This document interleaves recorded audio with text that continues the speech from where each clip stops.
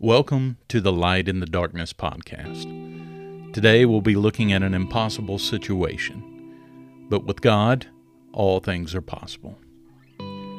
If it ever seemed like an unwinnable situation, it was one that King Hezekiah faced.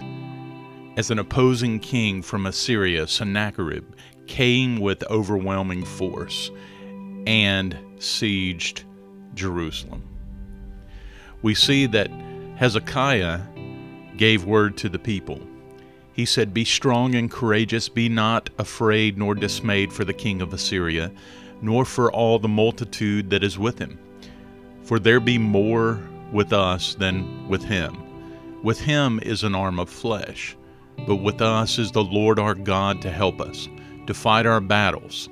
And the people rested themselves upon the words of Hezekiah, king of Judah. We see that sure enough, Sennacherib brought his worst to try to defeat Jerusalem and the nation of Judah.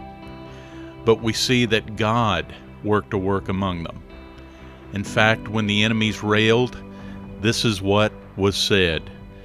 "And they spake against the God of Jerusalem, as against the gods of the people of the earth, which were the work of the hands of man. And for this cause Hezekiah the king and the prophet Isaiah the son of Amos prayed and cried to heaven. And the Lord sent an angel, which cut off all the mighty men of valor and the leaders and captains in the camp of the king of Assyria.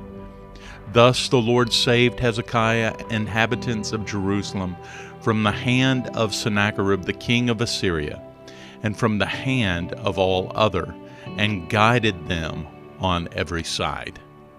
Just remember that greater is He that is in us than he that is in the world. And He is still saving, and He is still guiding today. God bless you.